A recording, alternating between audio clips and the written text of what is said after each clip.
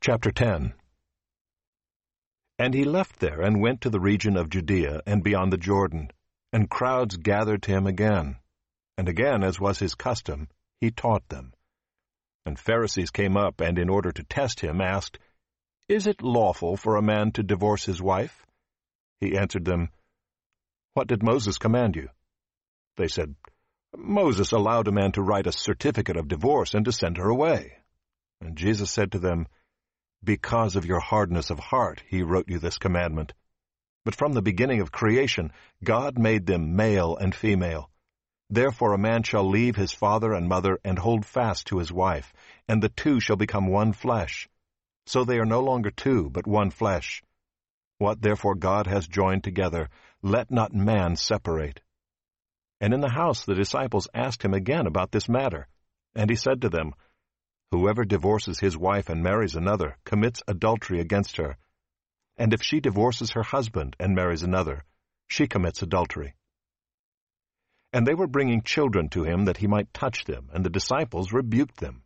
But when Jesus saw it, he was indignant and said to them, "Let the children come to me. Do not hinder them, for to such belongs the kingdom of God. Truly I say to you, whoever does not receive the kingdom of God like a child shall not enter it." And he took them in his arms and blessed them, laying his hands on them.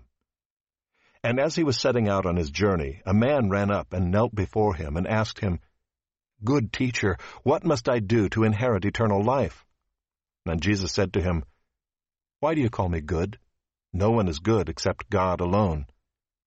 You know the commandments: do not murder, do not commit adultery, do not steal, do not bear false witness, do not defraud, honor your father and mother." And he said to him, "Teacher, all these I have kept from my youth."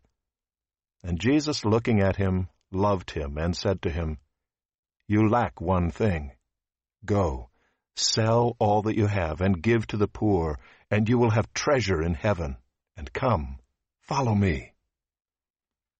Disheartened by the saying, he went away sorrowful, for he had great possessions. And Jesus looked around and said to his disciples, "How difficult it will be for those who have wealth to enter the kingdom of God." And the disciples were amazed at his words.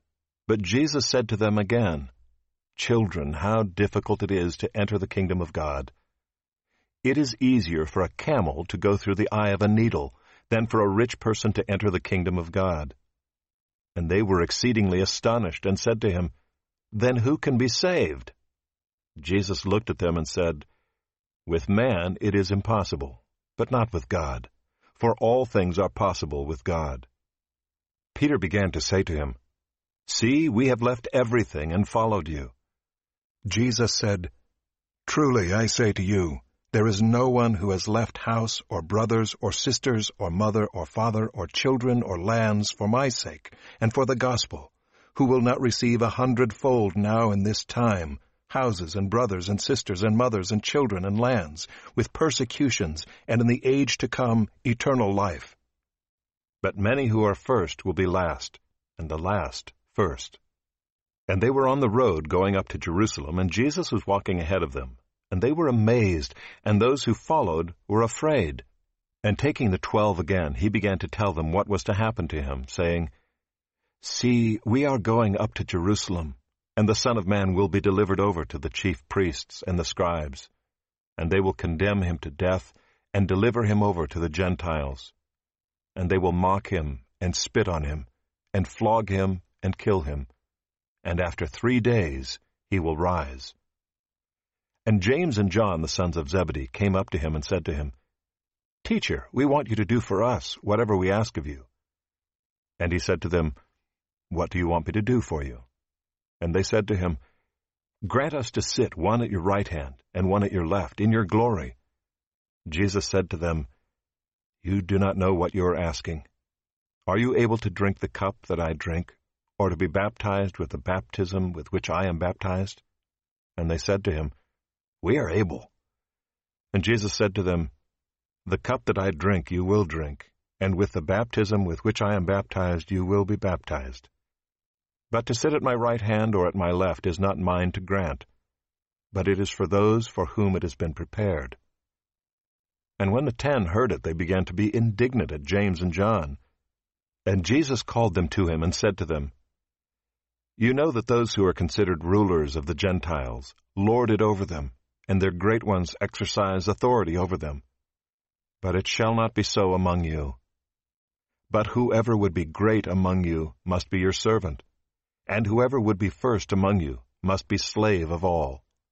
For even the Son of Man came not to be served, but to serve, and to give his life as a ransom for many." And they came to Jericho, and as he was leaving Jericho with his disciples and a great crowd, Bartimaeus, a blind beggar, the son of Timaeus, was sitting by the roadside.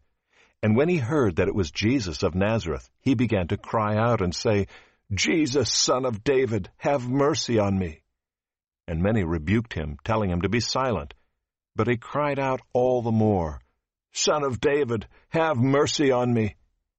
And Jesus stopped and said, "Call him." And they called the blind man, saying to him, "Take heart, get up, he is calling you." And throwing off his cloak, he sprang up and came to Jesus. And Jesus said to him, "What do you want me to do for you?"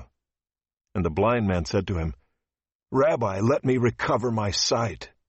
And Jesus said to him, "Go your way, your faith has made you well." And immediately he recovered his sight and followed him on the way.